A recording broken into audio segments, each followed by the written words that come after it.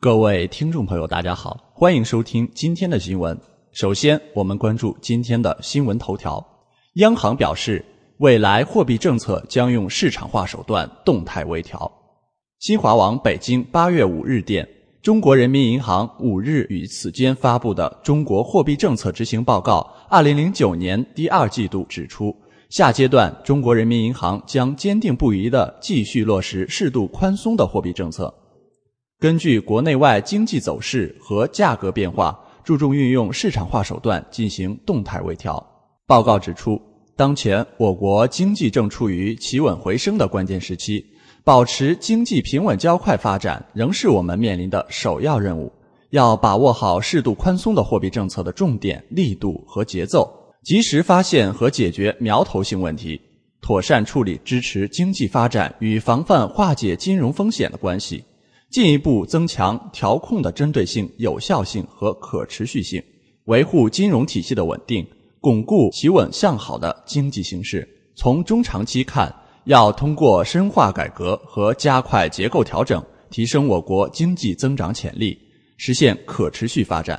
此外，报告还指出，要抓住当前经济回升向好的有利时机，继续推动改革和结构调整，增强经济内生增长动力。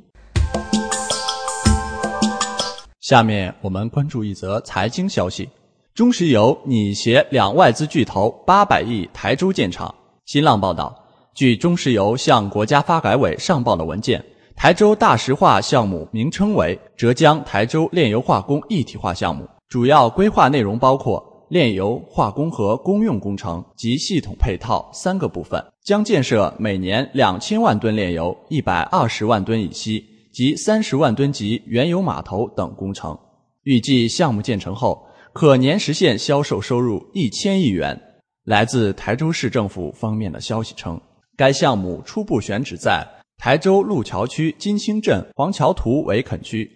，30万吨级原油码头拟建在大陈岛，通过23千米海底管线与项目区相连。项目已完成前期的规划建设以及环评等工作，并正式上报发改委申请批准。台州项目对中石油来讲可谓意义重大。由于历史的原因，中石油的炼油能力主要集中在东北、西北等地区，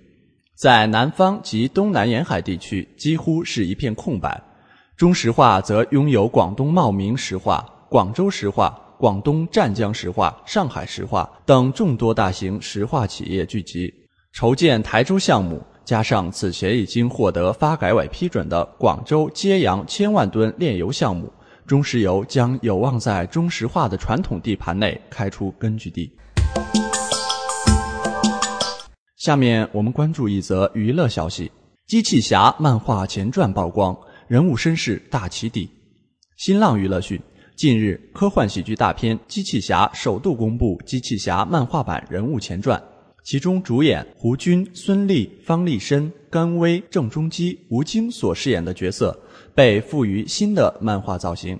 并揭秘他们在电影机器侠情节之前的故事以及彼此间的关系，对影片中的众多伏笔也一一做出阐释。片方表示，100多分钟的电影并不能完全将人物解析的透彻，所以漫画正是为了让观众能够更深入地了解其中的人物性格，更会爱上机器侠。据了解，机器侠漫画前传依照人物关系分为5个小短片，分别讲述每个人物在机器侠之前的故事。据悉，此版机器侠漫画前传由漫画我世界制作完成。科幻喜剧电影机器侠将于8月12号在北京举办全国首映礼，并于8月20号在全国隆重上映。中央6套在8月14日19点35分将在首映栏目中播放机器侠全球首映礼。